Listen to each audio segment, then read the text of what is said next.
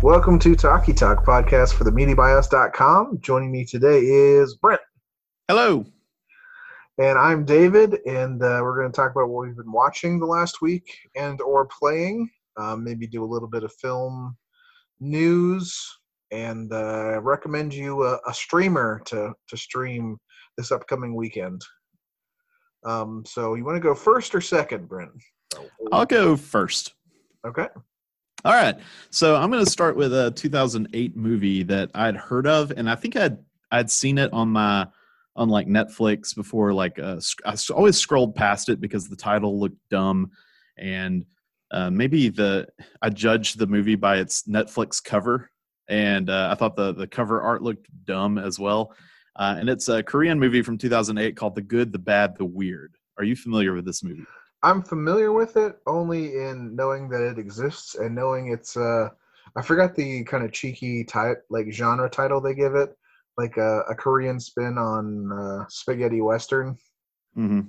I forget what they call it, but I know Chris has seen it and he liked it. But I'd love to hear about it. I really liked this movie. It was so much fun. It's a movie that is I think I described it on I'm cribbing my notes from my Letterboxd review here, but it wears its influences on its sleeve. It's very deliberate in what it kind of pays homage to. I would compare it to I think I compared it to Lawrence of Arabia meets Kill Bill. Oh, wow. The Kill Bill influence is pretty direct. There's even a musical cue that's directly from Kill Bill. It's a choice that is too large of a coincidence, to just be a coincidence. Mm-hmm. They use a disco cover of a Nina Simone song that Quentin Tarantino used in Kill Bill, and I think it's used even better in this movie. It's a beautifully shot movie. It's a whole lot of fun. It stars one of our favorite actors, Song Kang-ho. Song Kang-ho. From Parasite? From Parasite, yes. Yeah. It is essentially a kind of a riff on The Good, the Bad, and the Ugly, and it's about three Korean outlaws in the 1930s in Manchuria. One is the good, and he is a bounty hunter. One is the bad, and he is a hitman for hire. And one is the weird, and that's Song Kang-ho. He is just a renowned bumbling thief. And one of them comes into possession of a map to some treasure, and they are trying to race each other, as well as the Chinese army, as well as the Japanese army, as well as some Russian bandits, to get to this treasure. And so naturally, Lawrence of Arabia. Well, it's the Manchuria aspect of it. The setting. It's sort of their way of. I think their best desert setting, for that area. And so you do have a lot of scenes where it's shot actually the way it was shot reminds me of Lawrence of Arabia, because it films the action at times from really far away, like staggeringly far away. And it's really notable in that way. And it reminded me of those like super far away shots in Lawrence of Arabia where you can see the guy on the horse coming towards the camera, but he's just barely moving. It's a really fun movie. It's silly, and it's extremely violent. There's obviously this is maybe 7 or 8 years before, but it reminded me a little bit also of the feeling you get from watching Mad Max Fury Road, of just, like there is at least a scene of just a bunch of people, chasing through the desert, chasing through a wide open desert, which was a whole lot of fun. I think it's the best scene in the movie, except they're all on horseback. It's the horseback version of Mad Max Fury Road. Do they have like a mandolin player strapped to the front of a horse? That would have been awesome. But no, yeah, it's not like I wouldn't say it's like top tier necessarily, but it's a whole lot of fun, and I regret always skipping past it. So I definitely recommend going to check out The Good, the Bad, the Weird. I think it is currently on Hulu, if anybody wants to watch it. I'll also talk about a movie that I was not expecting to like, and even about 20 minutes into it, I hated it, but ultimately I kind of came around to liking it. It's a 2009 movie called Gamer. Did you ever see Gamer? I did. I think is that the Michael C. Hall and Yes. Gerard Butler movie? Yeah, it's a polarizing movie, I found after the fact. Which side are you on? I think I liked what it was like trying to do, but also thought it was kind of messy. If I'm I definitely think it's messy. Yeah. Yes, the criticisms of this movie I am totally on board with, and I completely agree with. But I just think I appreciated the way it was just kind of bonkers and just completely nutty. It felt like the craziest, actioniest Black Mirror episode I've ever seen. About if anybody's unfamiliar, it's where generic action hero Gerard Butler is a criminal who is he offers himself up to be controlled in a video game, and if he makes it through 30 death matches, he gets his freedom, and that's generally the plot. And it's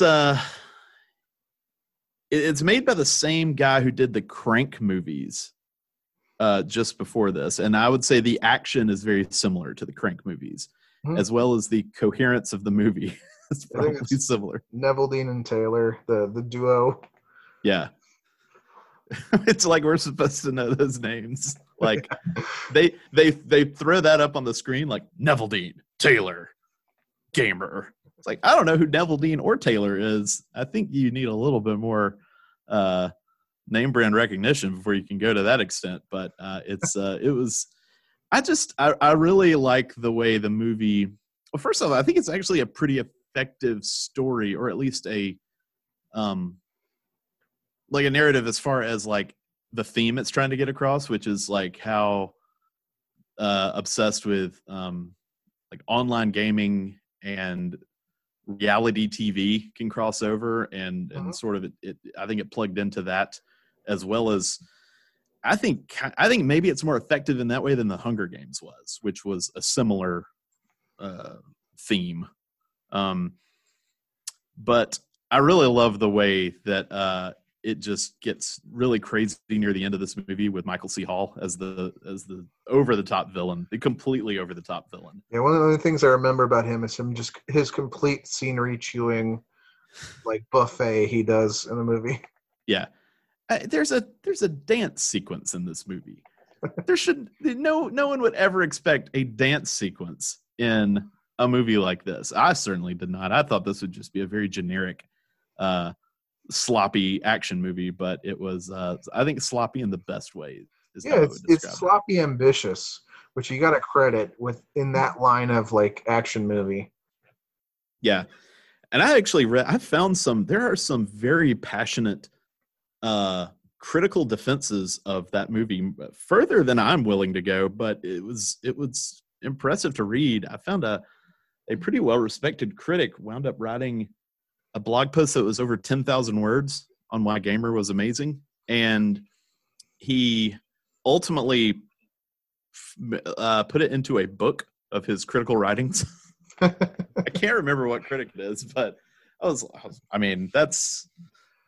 I certainly never heard that sort of dialogue about this movie. I just always assumed it was hated by everyone.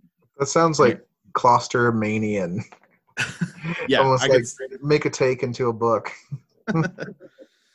But yeah, Gamer it is not going to be for everyone. It is a dumb action movie that is currently on HBO Max, if anyone wants to check it out. But I do think it's at least its concepts were much smarter than probably the movie might lead you to believe. I watched a pair of rewatched a pair of comedies that just recently hit Hulu. They have not I don't think they've streamed in a while, so I wanted to alert people that Best in Show and A Mighty Wind are both available on Hulu. And those are my two favorite Christopher Guest movies. David, I'm sure you've seen those, right? Yes, yeah, I have. Are you a fan? Yeah, I really love Best in Show and really appreciate A Mighty Wind. And the Yeah. music in A Mighty Wind is so much better than it needs to be. It's amazing. And it kind of like really, really escalates it. Yeah, in fact, I think that's I think A Mighty Wind is my favorite of the two. I think it's funnier having watched them back to back. I think it's funnier, and A Mighty Wind. I think my favorite thing about it is that both of these movies and most of the Christopher Guest movies they lampoon a really thin slice of the world, like people who go to dog shows, people who are really into folk music, people who do local community theater. And I was impressed with the love that Guest and the filmmakers had for folk music. And I think it really shines through. I don't think he necessarily has contempt for any of his subjects, but I think you can just really feel the admiration for folk music shine through while they're implementing it in A Mighty Wind. And I think that I found that to be really endearing. Yeah. I go a little hot and cold on Christopher Guest. Some of his I'm not a bigger fan on. Mm-hmm. On what you're touching on is I think you can really feel his cynicism and his kind of punching down to things. Yeah. Like people that especially Waiting for Guffman. I haven't seen it, in probably over a decade and a half or so, but you're really in Hollywood punching down to local musical theater people, but you definitely it's definitely a change, the reverence he has for that music, as opposed to like the I guess punching sideways, like in the I don't know if you've ever seen For Your Consideration, but like awards, like contention and running for stuff, the cynicism and the kind of the thinly disguised bile there kind of works a little better. Yeah, I don't really remember much about For Your Consideration except not liking it a lot. Mm-hmm. And I have seen Waiting for Guffman, and I remember very little about that. It's probably been equally or longer for me since I've seen it, and I don't remember it as fondly. Honestly, Best in Show, he's kind of a little more, I think, critical of the scene in Best in Show, but I think the comedy really works well in Best in Show. Yeah.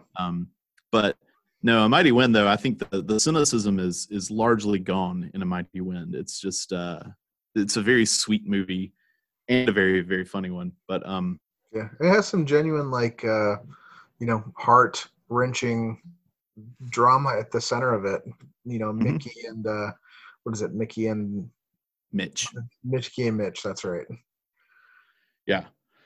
So yeah, I recommend that everybody go check those out. My wife had never seen either one of those movies, and so I was excited to show those to her.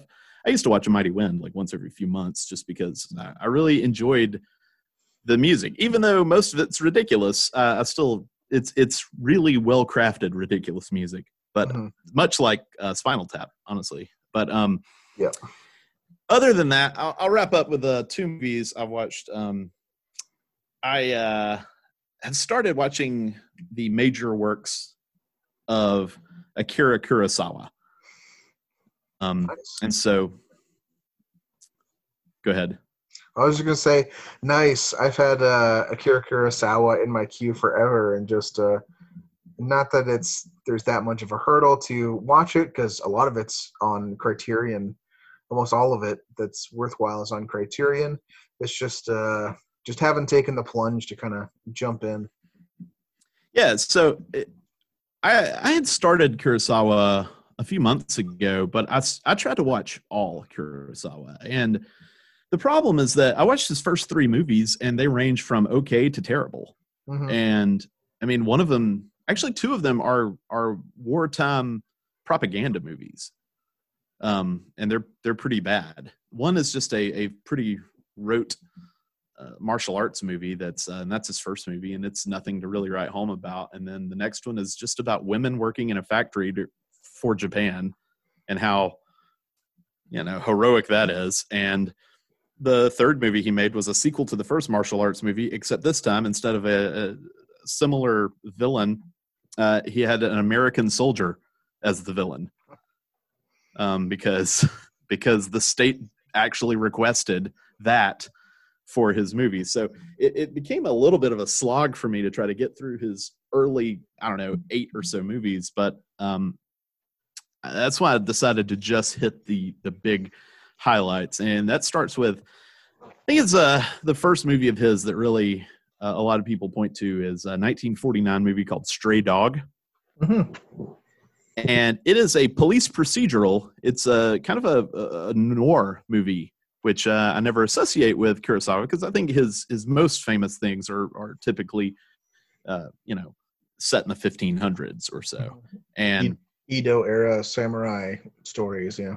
Right. And so Stray Dog is set contemporary times. It's 1949, and it's about a rookie detective played by Mifune, who would be a longtime collaborator with him, Toshiro Mifune.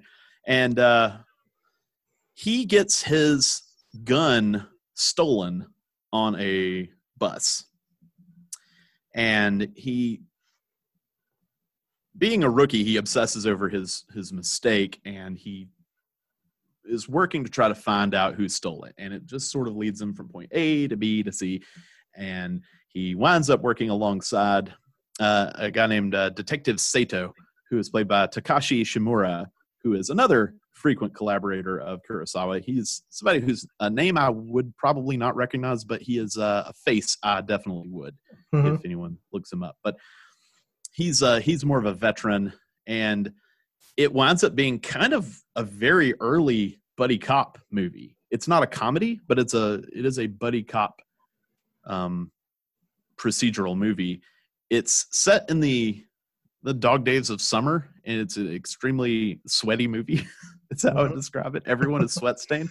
It's post-war, post-defeat Japan, and there's a lot of general just cynicism and malaise, and people just not really caring at that point. And I think that's present in this movie. And it's you can see that Kurosawa is a really gifted filmmaker as you watch this movie. The way he shoots things, and the acting is really, really strong. It's the one issue maybe is that it's a little too direct in the way the plot kind of just the dominoes fall, which is just they'll go to a place A, and they'll find a piece of evidence, and they'll then follow that to place B, where they'll find a new thing, and it leads them to C and D. And maybe there's just too much of that. Maybe it's too many points till you get to the end. It's a constantly moving movie, but it is good, and I would recommend it. I think it is a pretty good starting point for Kurosawa if you're interested. Mm-hmm. Following that, though, I think I went to the first what is truly essential for him, and that's Rashomon. Have you seen Rashomon? I have. I saw it in college, especially years ago, but really taken by it. Definitely has been a long time, though. Yeah, I'd seen it maybe 10 years ago or so, and so I was really looking forward to watching it again.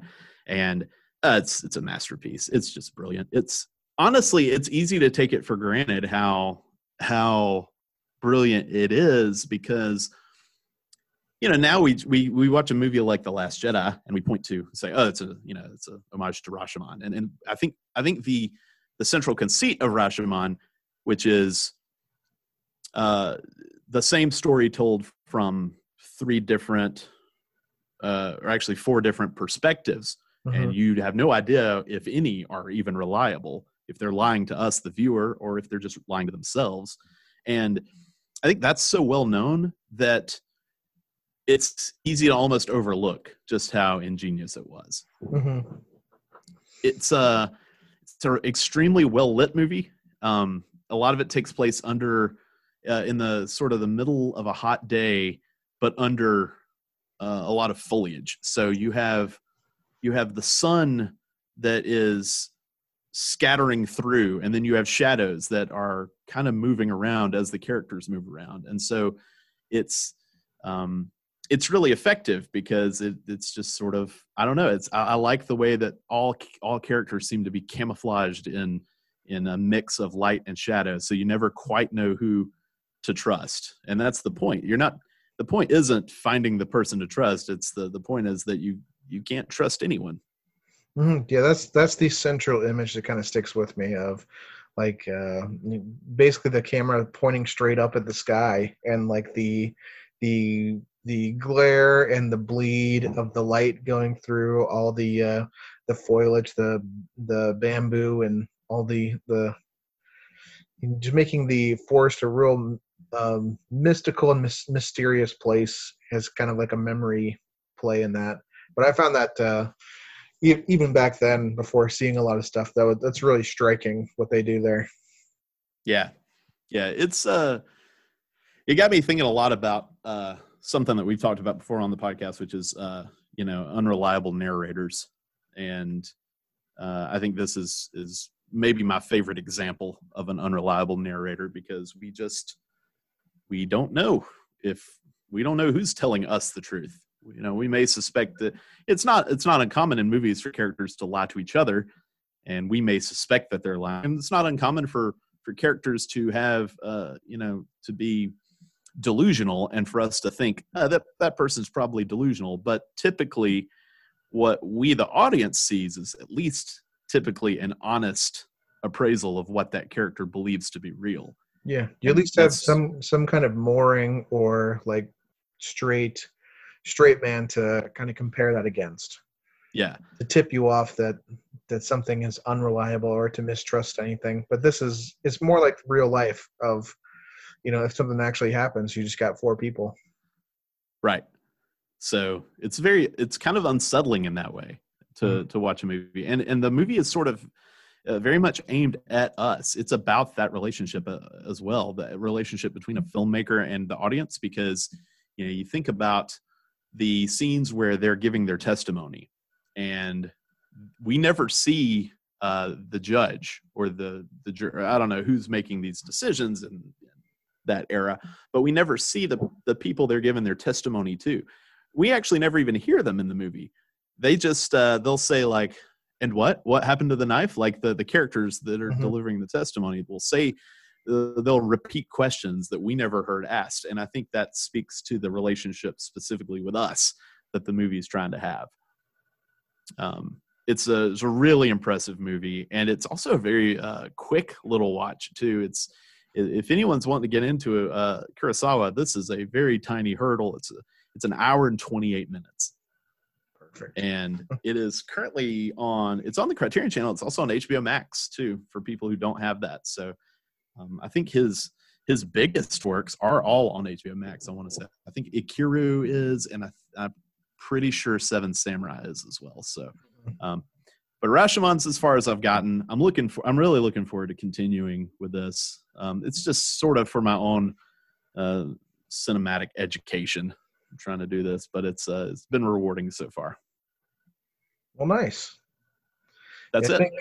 I think I've only ever seen Rashomon, and I've seen part of Ikiru, but never finished it. No good real reason why I didn't. I just need to kind of start it from the beginning and finish it. What I saw, I really enjoyed. It's not like I stopped because I gave up or anything. It's its own mystery. I have seen Seven Samurai before, and I'm actually really excited to watch it again. It's a very long movie, so it's one that you might have to break up into 2 parts, but it's really, really fun. And then the other movie I've seen of his is I have seen either Ran or Kagemusha, which are his 2 like samurai films from the 80s. And I'm not actually don't even know which one I've seen. So I know I've seen it, but I don't know the first thing about it. So I'm looking forward to watching those as well. But that's it for me. Cool. Well, for me, I'm trying a new Oracle, or at I got least to a hear new about it. I love hearing about oracles. Oracle talk. So just because, man, it just dawned on me with HBO Max now and everything I have access to, there's just so much out there, and um, I'm trying to think of doing my own little film school here and there, especially with what I'm trying to do right now is go through and kind of self-guide through some great directors out there, and I kind of have I have them grouped right now of the historically great directors that are mostly white guys that get most of the credit. I have an international group, and I have a female director group to kind of do some guided work through. And of course, I got them in a spreadsheet, like all their movies. I got a like a critical ranking. Is it streaming, and did it have any Academy Award nominations? And if I'm checking the box, I haven't seen it, and it's a decent ranking, and it's streamable. I'm trying to check out some of these directors I know, but haven't really actually seen some, or I've only seen some of their movies. Some of them I've seen zero of their movies before. So that's what I'm trying to do. Mainly It's very similar to why I'm watching Kurosawa as well. It's built off of a list of directors, but I'll tell you about that later. It's you will laugh when you hear what I've done. But I bet it's insanely intricate. Idiot. So I pulled. Well, I'll just say this. I pulled open my my spreadsheet of movies. There are 18,556 movies. Wow. Yeah. That's what it feels like. Yep. When you have access to all of them, you need a system, right? So a lot of these are great movies, and I don't really have a lot to talk about just because, hey, it's true, they're great. So I'll skip a couple here. I did see, I'll just briefly touch on The Archers. That's Michael Powell and Emmerich Pressburger. Mm-hmm. They're a British filmmaking duo. I'd already seen a couple of their masterpieces I've seen The Red Shoes before. Highly recommend that. I don't know if it's streaming right now, but it's one of my favorite movies of all time. Also saw Matter of Life and Death. It's got David Niven in it, and it's like a guy goes to heaven and kind of has to justify his life. You saw that a bunch of times again. I saw one of the earlier ones, Life and Death of Colonel Blimp. You ever heard of that? Mm-hmm. I have. 40s movie, very centered on like the topic of Britishness. It's a guy from his 20s goes all the way into his 60s, and takes about 3 hours. It was pretty good. It was pretty enjoyable. So that was touching on The Archers. I haven't seen much David Lean movies other than the biggest ones. Lawrence of Arabia I've seen, and Bridge on the River Kwai also I've seen. Mm-hmm. But one of his earlier ones, small scale ones, Brief Encounter. It was in the mid 40s. It's kind of a story of a doomed affair. It's really small scale, most of it taking place within a train terminal and this woman's living room. Really loved that movie. I'm a sucker for a small scale story told, very well, and it's very human. Also, I know you've seen this movie. I'm just kind of bouncing from director to director. I don't have the patience for the completionist from the beginning. I'm kind of, I'll touch on somebody, then go to somebody else. Trying to shore up my Kubrick blind spots, and one of them is Paths of Glory. Great movie. Yeah, I finally ended up watching it. I believe it's on, where did I watch it on? I forget. I watched it on something because I've seen it. Okay. 1957 movie, anti-war movie in World War One. Kirk Douglas is General Dax, going up against, well, basically just stupidity, incompetence, and pride instead of doing the right thing. And man, is Kirk Douglas just a firebrand in that movie. He's such a avatar of righteous anger. I think it's the most effective anti-war movie I've seen. Just because it just highlights the callousness of those who do not actually have to go on the battlefield. Yeah. Also, I looked it up. It's on Tubi TV. It's currently streaming on Tubi. It's also on Vudu with ads, so you can watch it free on either one of those platforms. Yeah, I saw it on Vudu with ads. If you can imagine that movie being broken up with like a Carfax commercial. But yeah, it's pretty incredible. I think it's so effective that Kubrick shows like such a slow tracking shot of trench warfare, just like inch by inch, them taking, part of the anthill and bombs going off and people crawling under barbed wire. And still the most disturbing thing about that movie is not the trench warfare. It is the pride and stupidity of this brigadier general. Yeah. And this farce tribunal that's at the center of this movie. Yeah, the tribunal is just it's unbearable. I would rather watch the battle scenes than the tribunal. Yeah. So highly recommend that. I also saw another 1957 movie, dipping my toes into Billy Wilder. I've seen The Apartment, and Some Like It Hot. Not much after that. I saw A Witness for the Prosecution.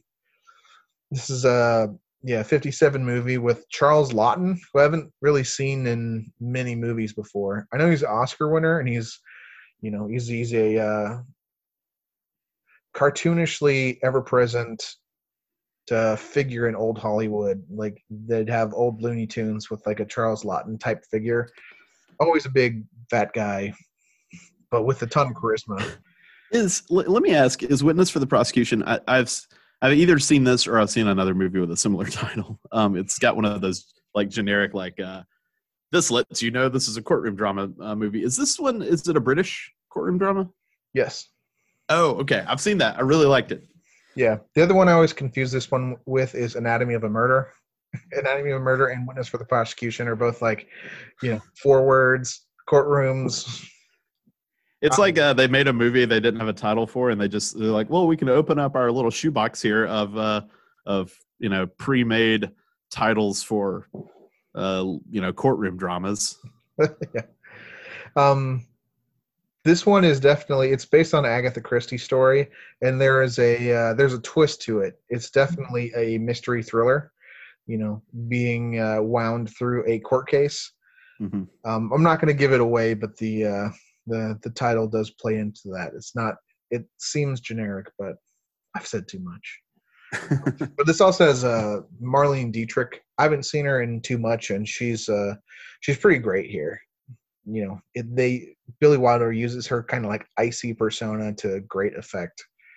She's a German wife of an American, and part of her struggle is this was post-war, and people in Britain didn't like German people, and she's trying to go to her husband's aid, and that's part of using her iciness and her off-putting Germanness, using that in the movie really well.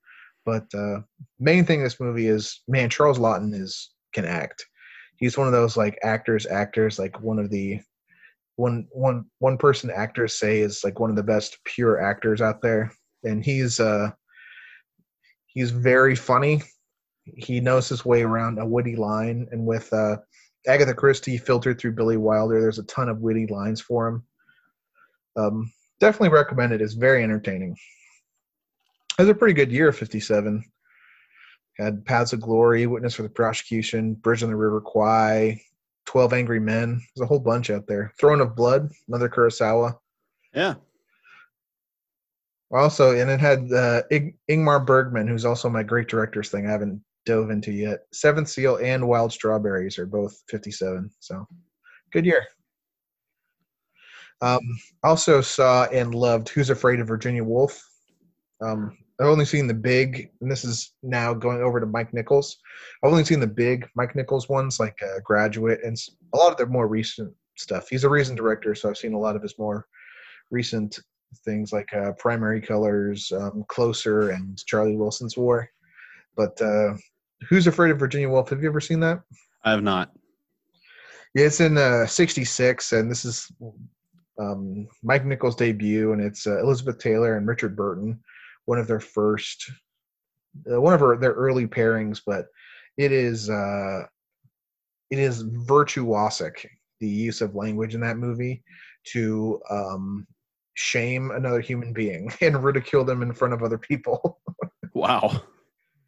It's like yeah, it's like In the Loop or The Thick of It, how they use profanity just for, and or like Veep in a virtuosic sense. They do this here without the use of curse words and just like extreme belittling for 2 straight hours. It's yeah, it's definitely cringeworthy. A lot of the things that happen on there, but it is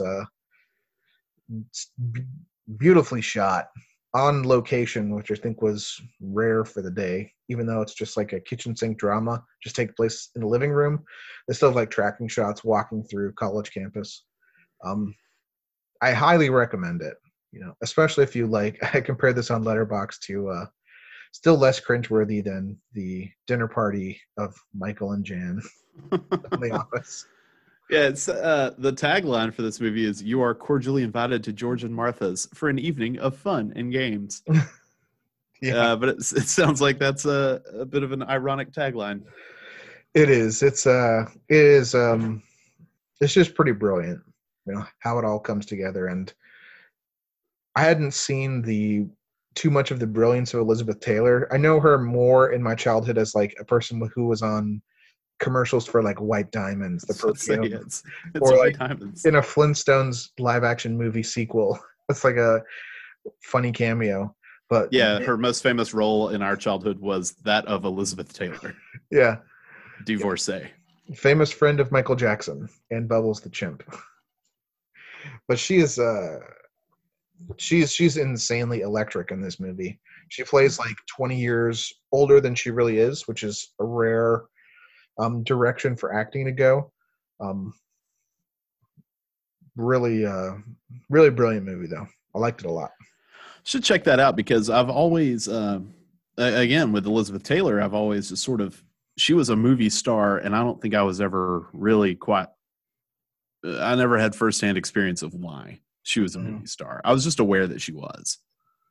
And I've never really seen, I don't think I've ever seen an Elizabeth Taylor performance that was memorable, or at least, good. Something beyond her showing up to be Elizabeth Taylor, like in the Flintstones. Yep.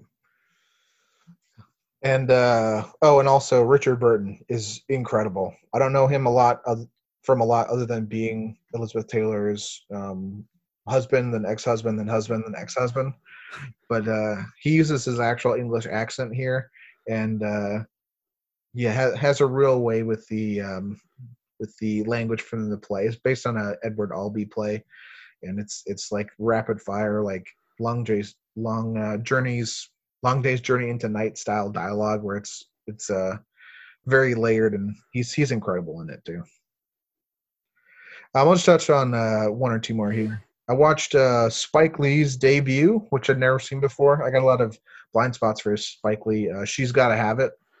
Oh, I've never seen that. Yeah, 1986. It's a black and white movie set in New York, of course, but it's about and they also did a Netflix series about this just recently that kind of has the same plot. But Nola Darling is the main character, who is a woman who proclaims she can't be a one man woman. So she's got 3 men that she is dating, and the combination of the 3 is the perfect man for her. And what's really kind of unique for the time is a character like that is not vilified or kind of disdained for her lifestyle. It kind of just shows it as is, and doesn't really cast any aspersions on her as a character. Kind of just almost defends her by you see some of these guys in kind of the dating pool that she's working with, and it makes a lot of sense. A lot of these were actors that didn't go on to do much else, but this does have Spike Lee casting himself in the movie. He's Mars Blackmon. who was famous for in the '90s, '80s and '90s, being in a bunch of Nike commercials. And he's a lot of fun in the movie as that guy, kind of motor mouth, braggadocious, tiny kind of guy. Is he one of the three suitors? He is, yeah. It's him. There's a guy who's a bodybuilder and a guy who is kind of into literature and art. So between the three of them, she kind of builds the perfect person. And it's a really interesting movie. Does a kind of mixed narrative telling approach of sometimes the characters speak to the camera. They're like doing talking head interviews, and sometimes it's just straight out scenes. Sometimes it's just scenes of jazz, someone just playing the saxophone in the street. It's that kind of movie, but it's another kind of New York in the summer vibe that Spike Lee does really well. That's his favorite vibe, I think, between Do the Right Thing and the Summer of Sam, and numerous other movies. It's his sweet spot. Yeah, but I was pleasantly surprised with that. Some of the debut and early stuff, you may see the seeds of what they'll end up doing better. But right. Spike almost came fully formed, and it's easy to see how he was kind of a big deal immediately. That he had a unique and confident voice, in his first movie. That's awesome. Yeah, so I recommend that. I think that's on Netflix. There's a bunch of Spike Lee on Netflix right now. And the other thing, kind of going to more latter day, I saw Hamilton, an American musical. Famously debuted around July 4th on Disney Plus now. So how was it? It was Hamilton. I mean, what level of familiarity did you have with Hamilton before this? Next to none, other than awareness. Yeah, I've never seen it. I've never seen a live musical at all. I like filmed musicals, but so in that aspect, like, I'm completely unqualified to give any critique on it as a musical. But just as a movie, it's definitely an entertaining movie. It's a filmed performance from the main cast being together 4 years ago. So it's very stagey. Yeah. And sometimes you can see where they've cut together multiple performances. Sometimes it's hard to tell where you're supposed to be looking with so much stuff happening on one stage. Excuse me. And the stage rotates in the middle. So there's a lot going on. There's a lot of staging. There's a lot of structure that's that was built and is moving in the middle of scenes. But highly entertaining, and it's close to 3 hours, which is pretty common for, I guess, a musical. A little less common for a movie on Disney Plus. Right. But yeah, it just dawns on you after you're watching it for a little bit of how impossible it feels, like how it even came to exist. Right. When reading Ron Chernow's biography of Alexander Hamilton and then making a Tony Award-winning, like, cultural zeitgeist thing of it's going to be a hip-hop adaptation of a founding father. And everyone is going to love it. Music is great. And music is great and very catchy. Yeah. I had next to no familiarity with it at all. I hadn't really heard many of the songs even, other than maybe on TV if something was getting played. And just wanted to see what all the hubbub was about. Yeah, I actually recently, maybe a month ago, I watched a Spike Lee movie that was also a filmed stage production. It was called Passover. Mm-hmm. And it's about basically it's about a very relevant stage show to what's going on. It's about two young black men in Chicago on a street corner and their interactions with passersby, and that includes a police officer.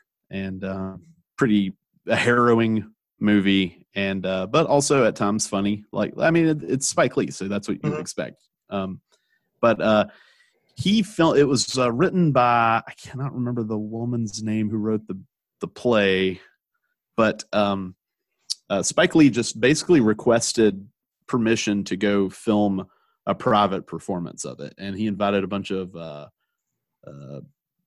I don't know how he decided who came, but he invited people to go see the movie or to go see the play, and it's interesting watching a movie of a stage performance, because they don't really this movie didn't really hide it very much. Do you get do you feel like the audience is there in Hamilton? You do, and that is kind of jarring sometimes. Yeah. To it kind of brings you out of it. Sometimes you hear the crowd applauding at the end of a musical number, where it's, Hamilton is almost completely sung from beginning to end, like Les Mis, that's how all the story happens and all the character development. So they'll do a famous number, and then there'll be applause break, or there's a line between two characters, and then there'll be a laugh line from the audience. Yeah. In Passover, it's very effective because there's a moment that just shocks the audience, and I think seeing the audience's shock is very palpable. But I don't think it necessarily benefited the story or the film. I don't exactly know what to call it when it's a movie of a play, but it didn't really benefit it until that point. And so I was curious if what you thought of the experience just from that side, aside from what sounds, I mean, I haven't seen Hamilton, but I would imagine Hamilton, the story itself and the performance on the stage is fantastic. So, yeah. But beyond that, with the experience of watching a movie of a performance, I was curious about that experience for you. Yeah, it's definitely, you feel, I mean, it's not going to be the same thing. So if I have any critique and people have actually seen Hamilton, take that for what it's worth. You're going to be a layer or two removed seeing it this way. It's obviously meant to be live theater, which is why that's its whole reason for existing is that part of it. You never really lose yourself in it. You are aware of it, I think, more than I thought it would be, but I don't know. It's just like it's just hanging out with great actors, singing some great songs, and they're kind of, I don't know. It's really weird to kind of critique, though. It's interesting. Yeah.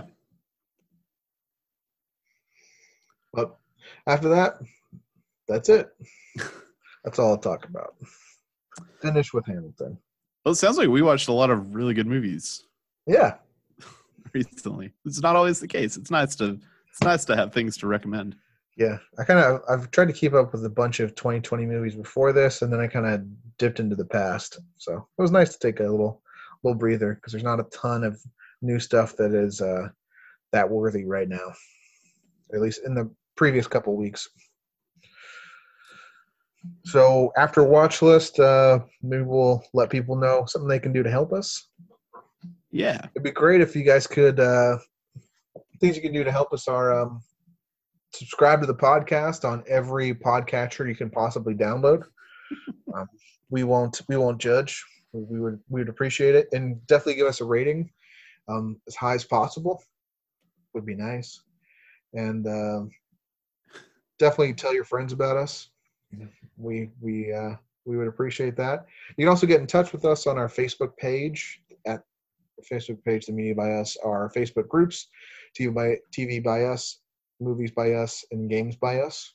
And also we have our Twitter at The Media by Us, our Gmail, themediabyus@gmail.com, and Brent is doing a TikTok for Media Bias. He just doesn't know yet. He's been assigned the Media Bias TikTok.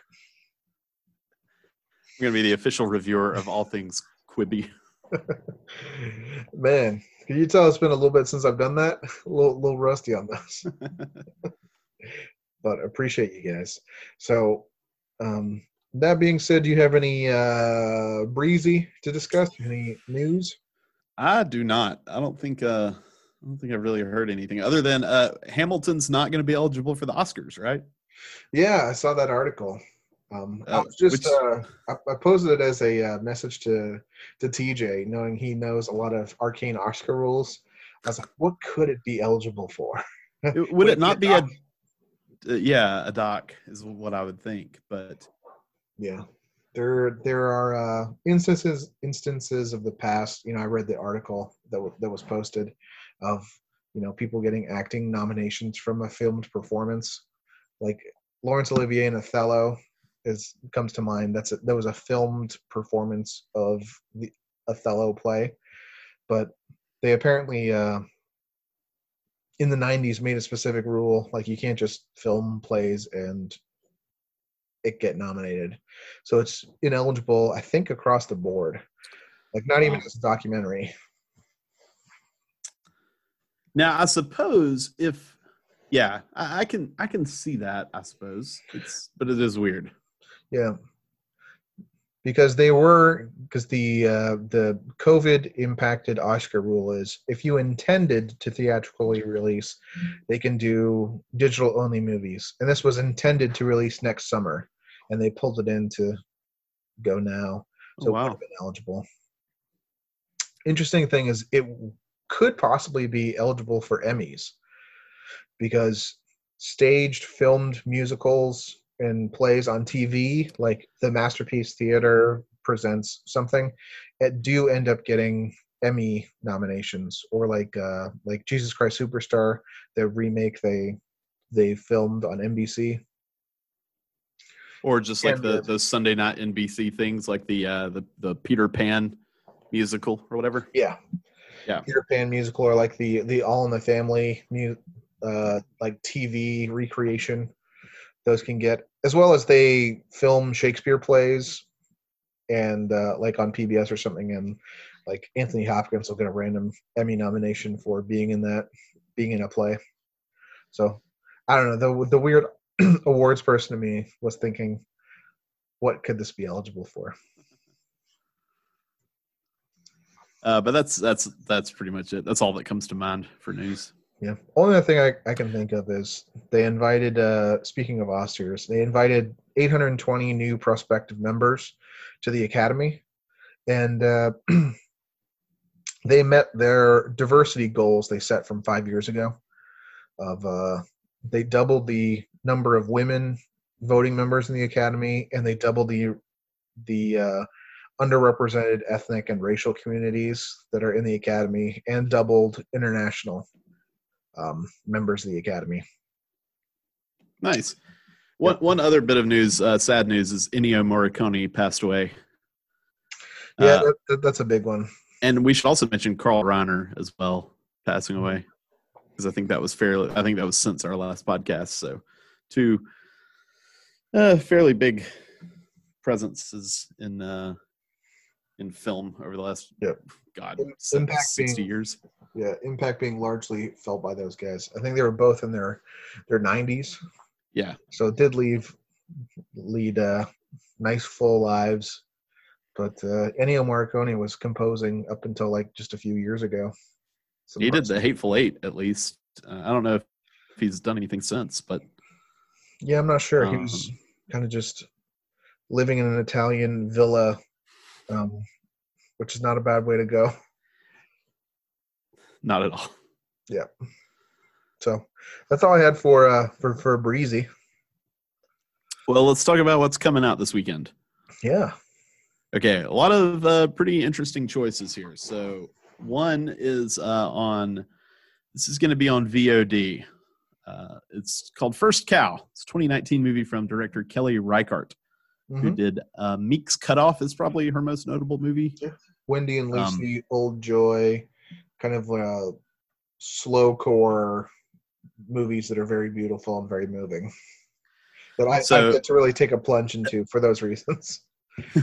So let me give you the brief rundown of this. A loner and skilled cook has traveled west and joined a group of fur trappers in Oregon Territory, though he only finds true connection with a Chinese immigrant also seeking his fortune. Soon, the two collaborate on a successful business, although its longevity is reliant upon the clandestine participation of a nearby wealthy landowner's prized milking cow. And this movie has gotten pretty rave reviews this year. Yeah, it's a bunch of it being middle of the year, a bunch of lists came out of the best movies of the year so far. This being an interesting year for that kind of thing. I've seen First Cow on nearly all of them. It's a hell of a plot description, Mm-hmm. but so that's a full short story.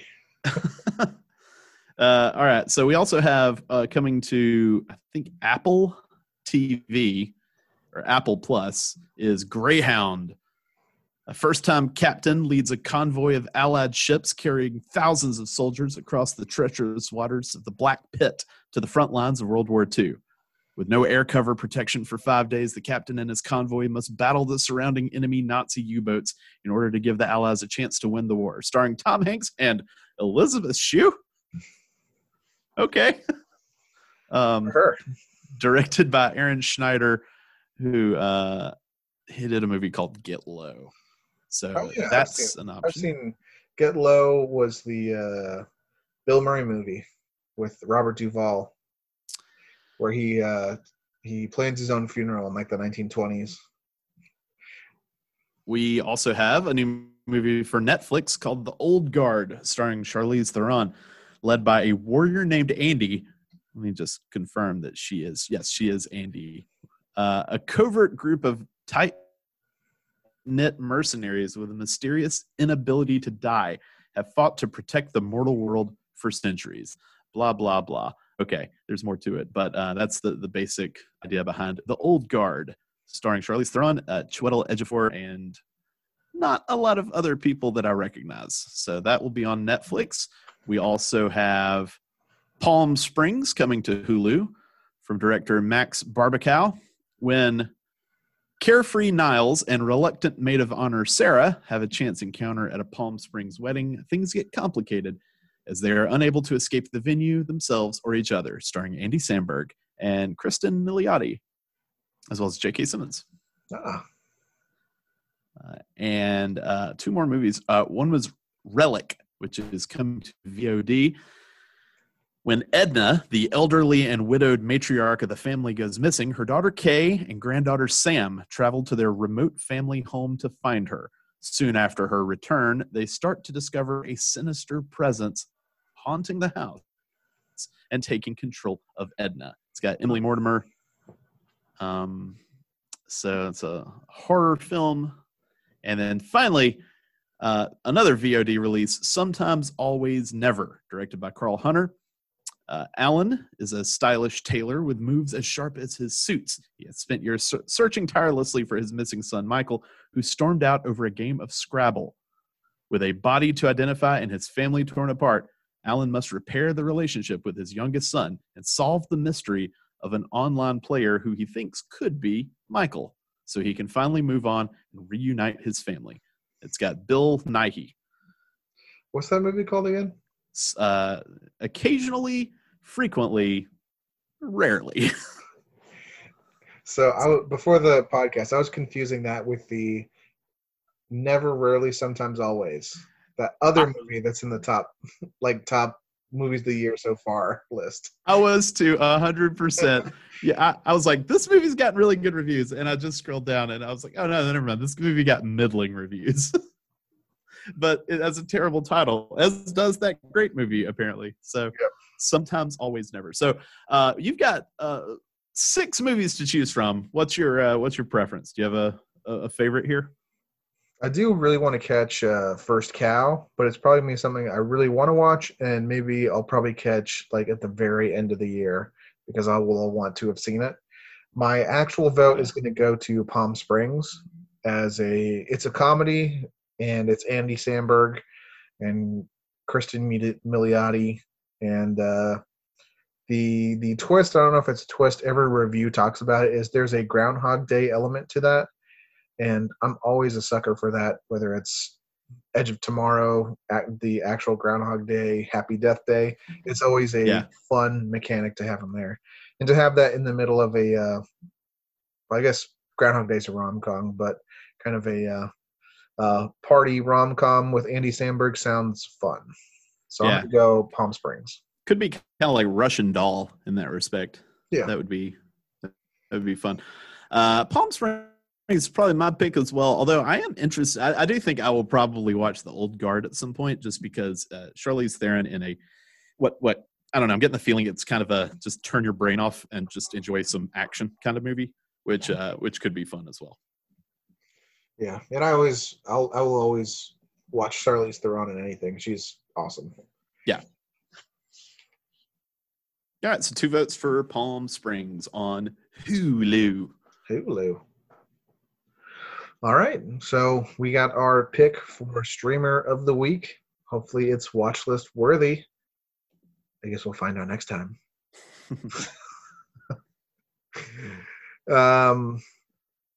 So that does it for another Talkie Talk. I want to say thank you, Brent. Thank you, David. Thank you, and thank you anyone who was listening and watching, and we love you, and we'll tuck you in. Even if it was accidental. Yeah. Any way you do it, whether it's rarely, sometimes, never, always, we'll take you as a listener. I'll get those titles right eventually, but it will not be right now. I could probably be looking at them and I'll still mess them up. But anyway, kicking rocks, thank you guys. Down old dusty roads.